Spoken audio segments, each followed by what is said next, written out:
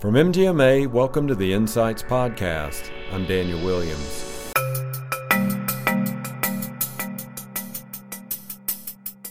Because every time you prescribe an opioid, you might as well be giving somebody a loaded handgun. That is something that can not only kill them, but it can kill somebody else. That's John Bowman talking about the opioid crisis. We'll hear more from John later in the show, but first, a word from our sponsor.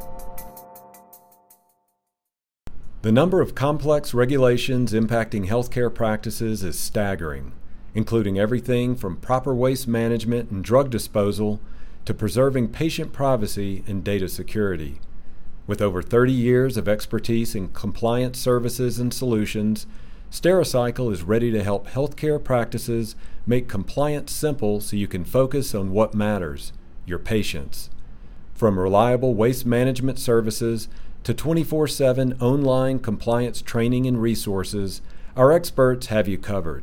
To see how Stericycle can ensure your practice remains safe, secure, and compliant, visit Stericycle.com/reliability. The Centers for Disease Control and Prevention estimates that the total economic burden of prescription opioid misuse in the United States is $78.5 billion a year. That includes the cost of health care, lost productivity, addiction treatment, and criminal justice involvement. Opioids kill over 130 people a day, or more than 47,000 people a year. In all, roughly 25% of patients prescribed opioids will misuse them. On the other side of the opioid crisis, people often forget that doctors are also at risk. They face a number of burdens every day. Some are complex, some are simple. For example, a study published just last week found physicians are 33% more likely to prescribe opioids later in the day and when appointments are running behind schedule. Knowing protocols can improve patient safety and reduce prescriber liability from the over- or misprescribing of opioids and other controlled substances. Our guest today is John Bowman. John is the CEO of SureMed Compliance. If you're a keen listener of the show, you might remember John from our August 7th episode. Due to time constraints, we only ran a small portion of his interview for that show, but we felt that the whole interview was worth hearing. And now, our conversation with John Bowman. Now, if you can, just share with our audience a little bit about your career in healthcare and what eventually led you to your work that you do at SureMed Compliance. Sure.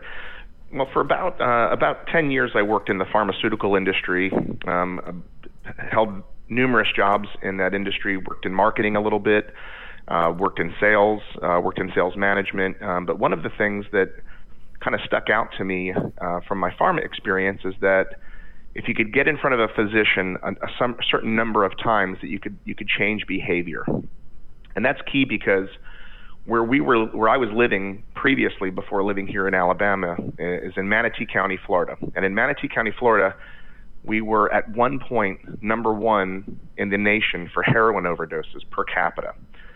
We were seeing about 9 deaths a day at one point in a county of probably around 150,000 people. So you can imagine the surprise and thinking, why Manatee County? And that was the question that a lot of the politicians were asking. That's the question that a lot of the detectives and the sheriff's deputies that were arriving on scene during these overdoses were asking, is why is it that so many people were dying of a heroin overdose? And you would think about, as far as size is concerned, you'd think about Dade County, you'd think about Broward, some of the larger counties, but it was happening right here in our home county, in Manatee County. And what we started to see is that there was a causal relationship, not a causal, but a correlation between opioid prescriptions and heroin.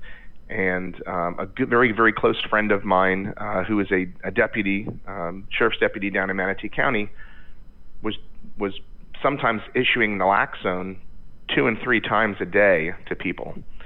And it was breaking his heart, it was breaking my heart. We were running into people that we had gone to high school with and that we knew for many years overdosing, and we said, we've got to figure out what's going on. And we kind of put our heads together and started to look into it. And I can tell you, once we opened that wormhole, once we went down that, it was very hard to kind of do anything else and look back. And so we realized that opioids, that about we obviously this was prior to that New England Journal of Medicine article being published that showed a correlation between opioid prescribing and heroin, but we knew that it certainly existed. We could tell. Also, it didn't help that the number one prescriber of oxycodone and hydrocodone was right in Manatee County. And so we thought, with my experience in pharma and what I had done in the past, is there any way that we can figure out how to re-educate physicians? And that's truly how SureMed Compliance was founded, was on how can we re-educate physicians on proper opioid prescribing. And so we went and we spent quite a bit of research. We worked with a lot of the different physicians in Bradenton and Sarasota counties, and we started to try and figure out what is it that physicians need to do in order to safely initiate and continue opioid therapy. And the company was founded, and we began actually going in and educating physicians, those that would allow us to do that. And we soon began to find that physicians just didn't have the time to do all of the things that we were asking them to do. We'd go in and say, hey, here's all these different things that have to be looked at and have to be assessed, and you should document this in your chart. And they would look at us and they would say, I spend 5 to 10 minutes with my patients. I don't know how I'm going to be able to do this. And so that's when we decided we really had to get involved, and we had to come up with a solution for physicians. Mm-hmm. What time frame are you talking about? When did you first come up with this idea and then launch the company? Sure. It was right around 2015 is when we started to really put the research into it and started to talk to physicians. And I believe January of 2016 is when that article was published by the New England Journal of Medicine, which really helped us to kind of focus and say there's definitely something here, and that if we can change prescribing habits, we can certainly help with this overdose epidemic. Mm-hmm. Now, you've made the opioid epidemic a primary focus of yours. Let's take a big picture view then. Where is the medical community failing in this battle? I mean, you talked about educating physicians. Are you finding that they weren't trained properly? Were they getting misleading information about the opioids? I mean, what was going on there?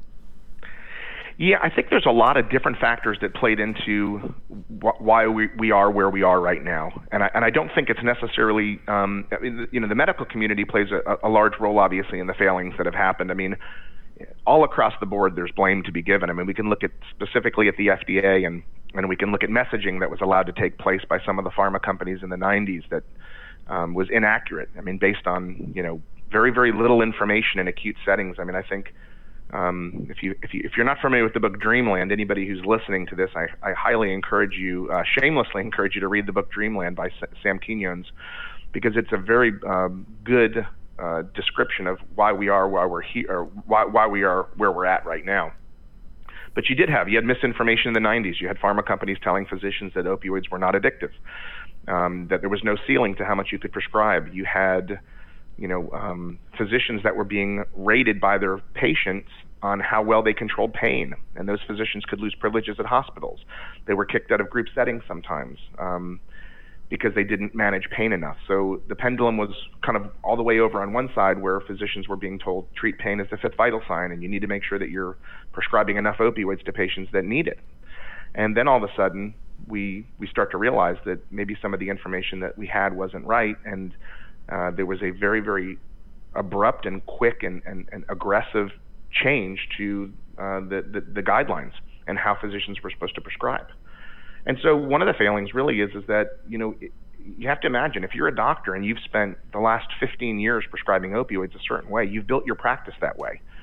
The workflow of the practice, and this is kind of where I think these are some of the unspoken things that people know is real, but for some reason or another, it typically doesn't come up in conversation when we talk about solving the opioid epidemic. Time is the biggest enemy of the well-meaning physician.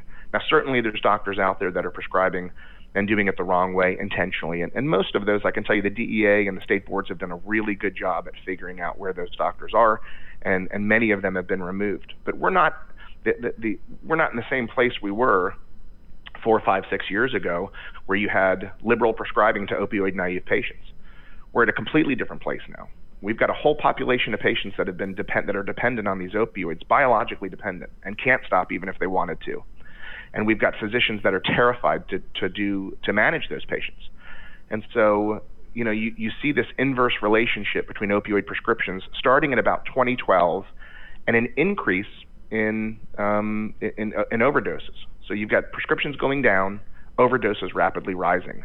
Well, intuitively you would think that doesn't make sense, but what's happening is you have all of these patients that were started on opioids that became physically dependent on them, and once they're stopped because of the regulatory scrutiny that's occurring, and physicians are being afraid to manage these patients, they go and they find illegal fentanyl and analogs like that on the street. They take whatever they can get their hands on. We know addiction is a disease of the brain, and that means that while somebody with the disease of addiction may prefer one drug to another, if they can get their hands on anything, they'll usually take it to try and help with side effects and try and also help with the way that they feel, make them feel better. So I think there's a lot of failings. I think there's a lot of blame to be put on what was allowed to be disseminated in the 90s. But if we look at where we're at now and how we move forward, doctors still have the same amount of time in the office as they always had. There's only so many hours in the day. And yet all these physicians have built these practices, like I said, seeing a certain amount of patients every day. And with declining reimbursement and physicians scrambling as hard as they can to try and find alternate revenue streams and things like that, it's hard to tell a doctor, hey, you've been spending 5 to 10 minutes with these patients, but really if you're going to actively verify each patient's suitability, you need to spend 30 minutes, an hour with these patients. Mm-hmm. Well, you can say that to a physician and they say there's just no way we could do that. And so I think one of the failings is, there needs to be, we look at individualized care, and there's this big push recently to try and let's look at the patient holistically and individually. Well, that takes time, and time is money to the physician. So as long as they don't have the time in the office to spend and do that with the patient, patients are still going to fall through the cracks. And I can tell you that, what physicians used to say is, I know my patient population. I've been with them for 10 years. I know who's at risk and who's not. And then all of a sudden, we started to do urine drug testing in offices. And wow, wasn't that a wake-up call for a lot of physicians? They were thinking that this woman that they'd been treating, or this man they'd been treating for years that was low risk, is actually high risk. And then we started to look at the PDMP data, and we started to see that patients were doctor shopping. And even the ones that were the least likely in our minds to be the ones that were misusing these substances are the ones that are doing it. So, so let me... and then the other thing is that... Oh, go ahead. I'm sorry. Well, I was just going to ask you, so based on what you're saying then, even if a physician is educated, is up to speed on what they need to know as far as a treatment program, but it's unfortunately not what someone who's addicted wants to hear, do they just go to the next physician? Or, as you were saying, they go to the street and get the drugs there as well?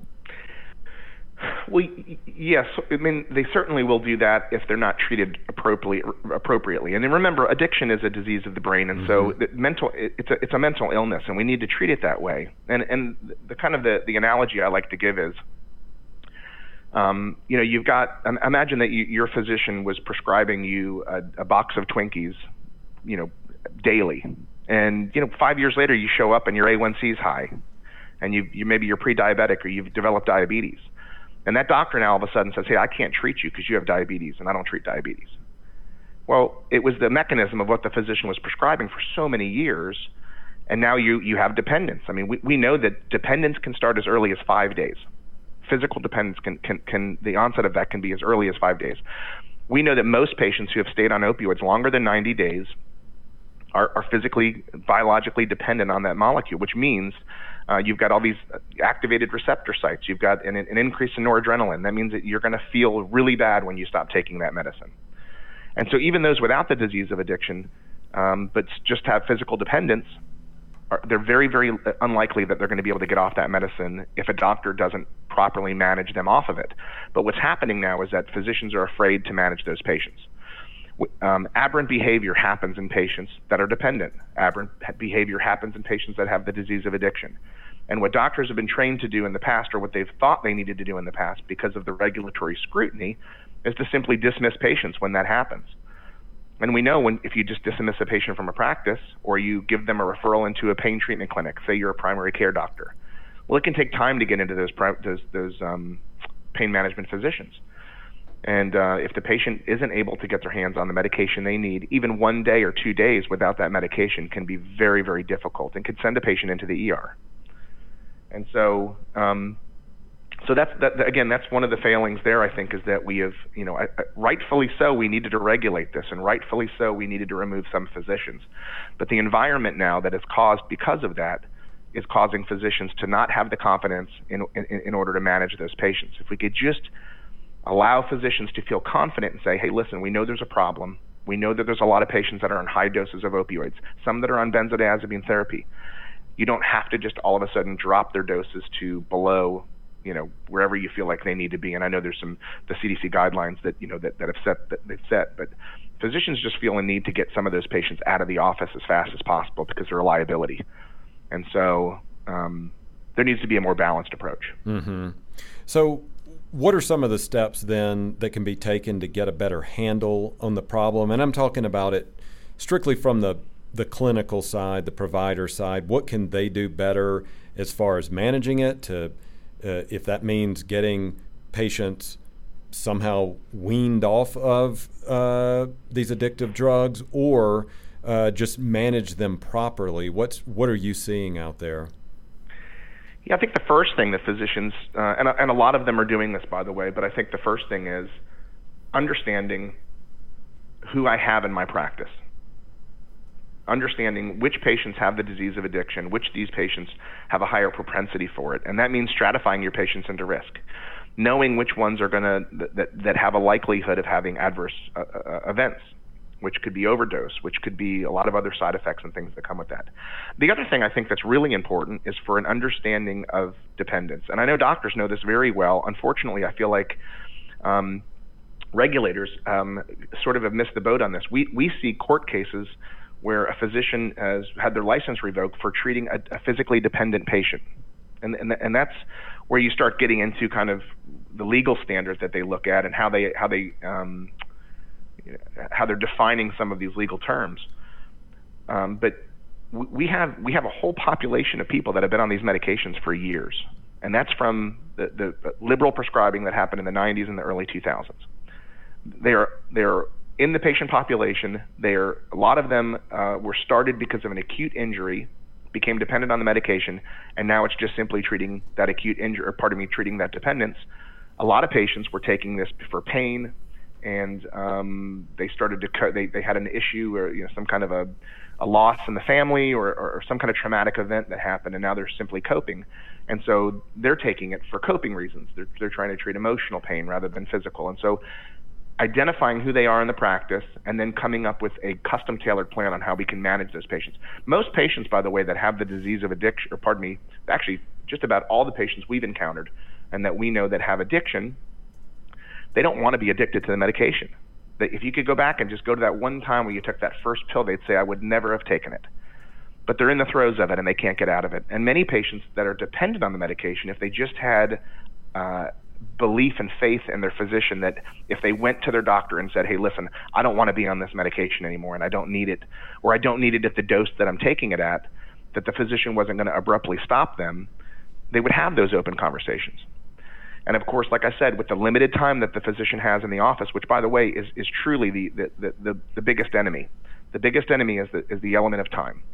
If physicians had more time, they'd be able to uncover these things with patients. They'd be able to have these conversations.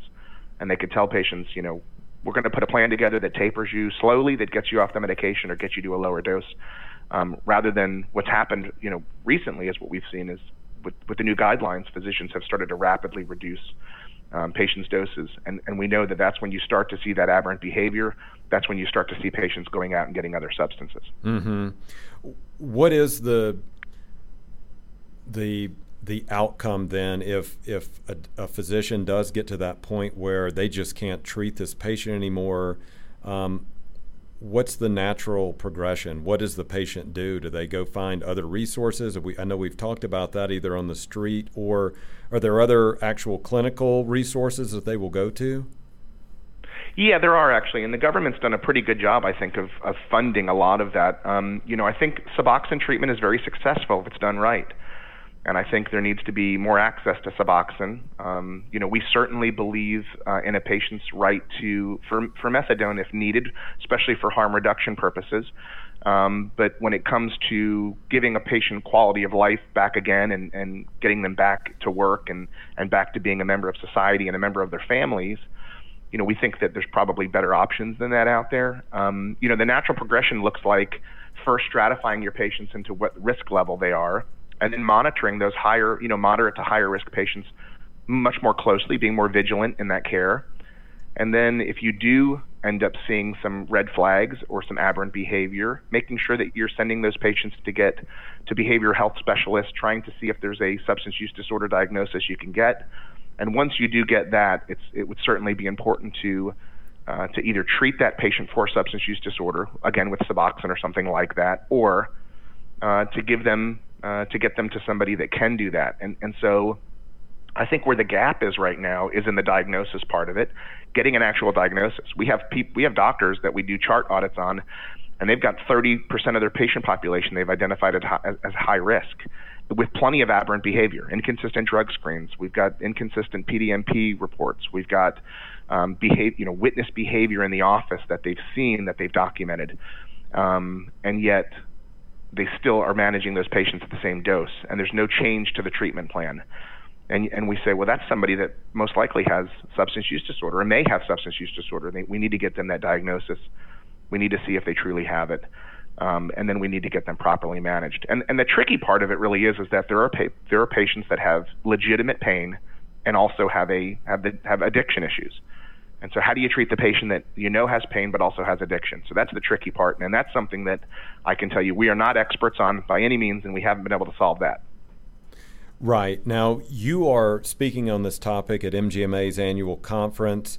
In researching your presentation, I came across two phrases that are often mentioned by law enforcement. The first one is in the usual course of business, and the second one is legitimate medical purpose. I wanted you to define these two phrases and tell us what providers need to know about them.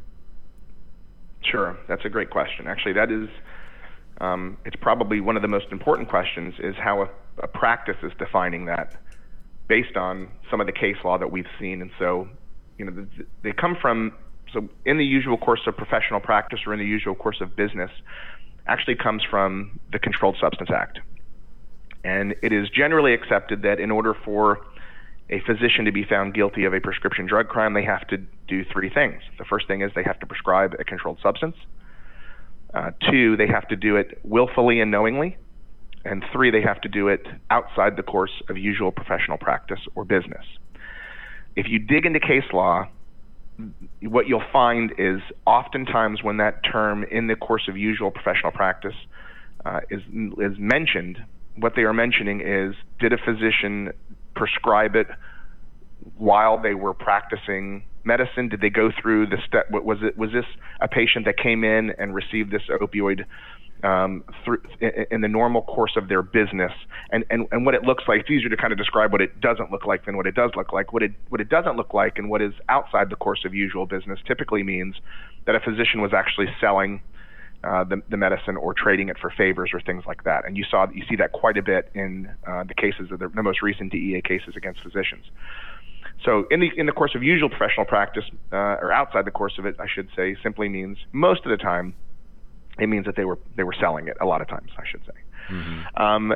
Legitimate medical purpose is something that is very, very tricky, and this is kind of, I would say, one of the reasons why I think SureMed compliance has been successful is because we've been able to dig into case law, take a look at the different data points that are cited in each of these different cases, and come up with our own medico-legal definition for what that means. And it's a very difficult thing to define, and there's a reason for that. It's not allowed to be defined by the Department of Justice, and that was from a key court case that happened. I want to say it was Oregon versus Gonzalez, I believe, is the court case that was.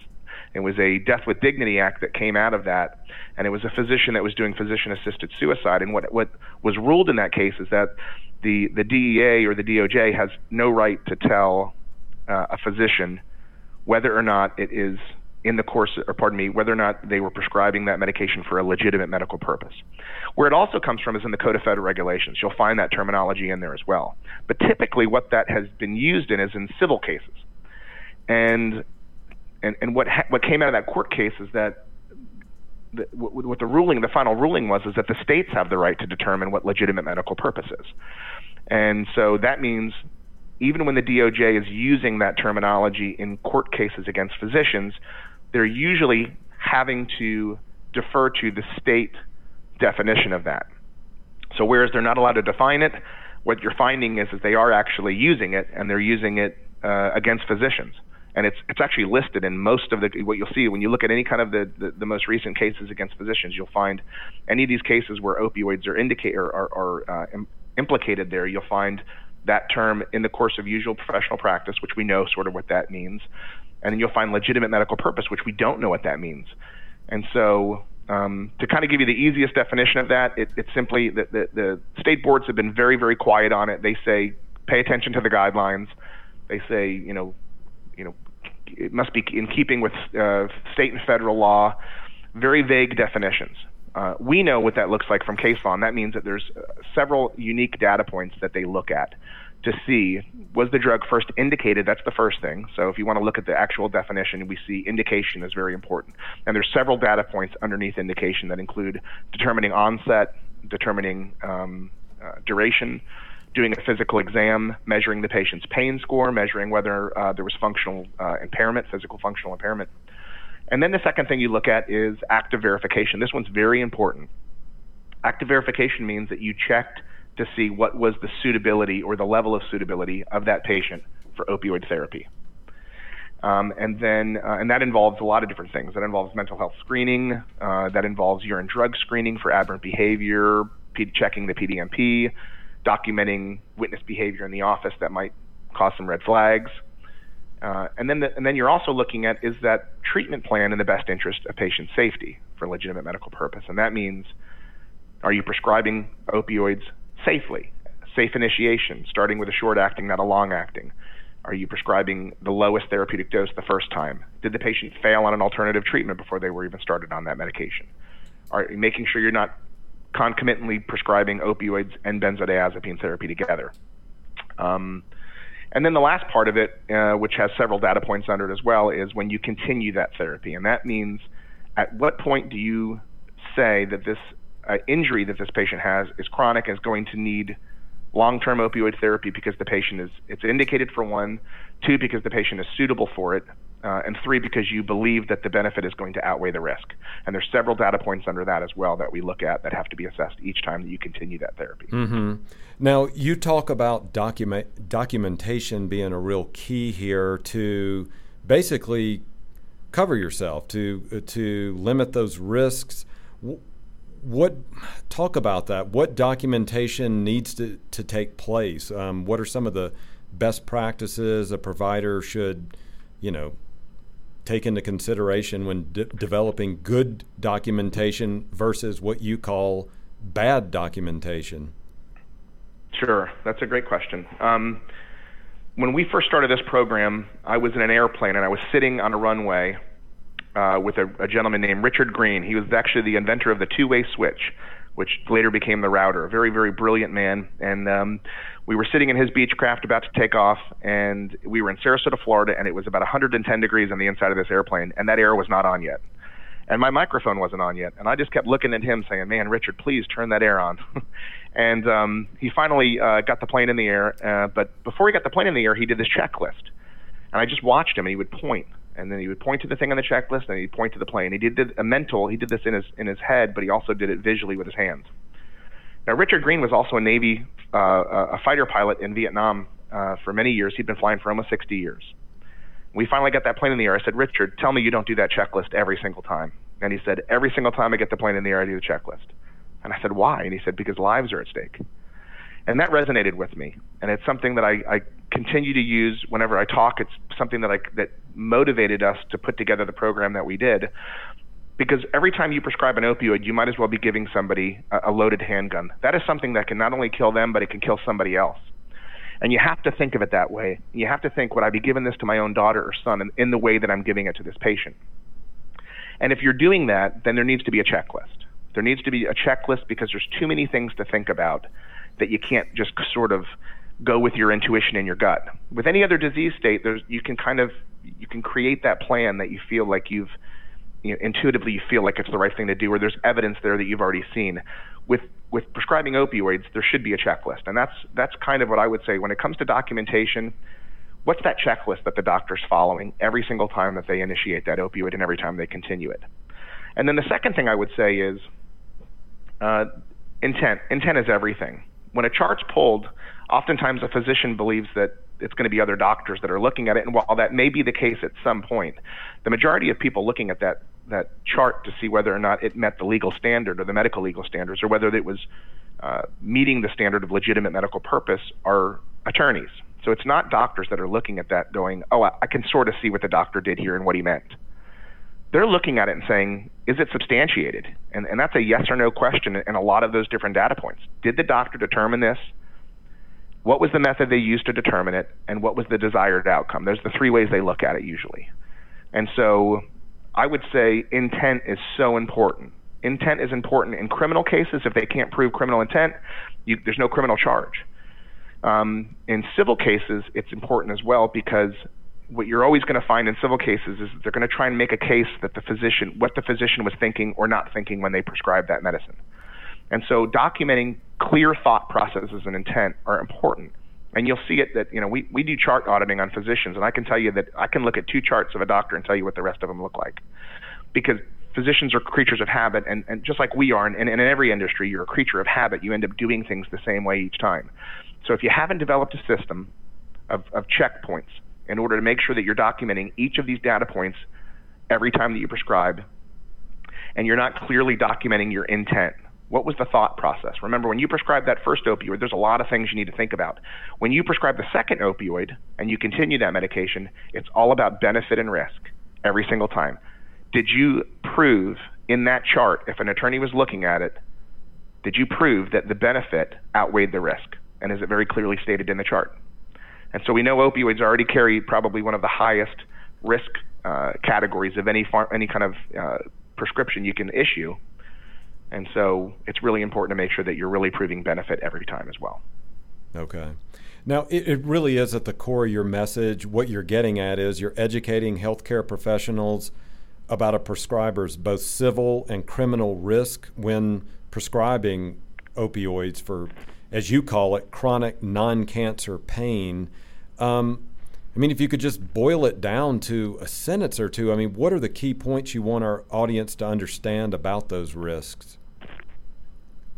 Well, the first thing is I want to demystify the whole legal proceedings that happen. Many physicians live in fear every day that someone's going to come into their office and arrest them. And we've seen certainly there are a lot of physicians that needed to not be practicing medicine anymore. But you can see how when this happens, the media is there before the law enforcement ever even gets there. And it's traumatic to watch that. If you're a physician, it's scary.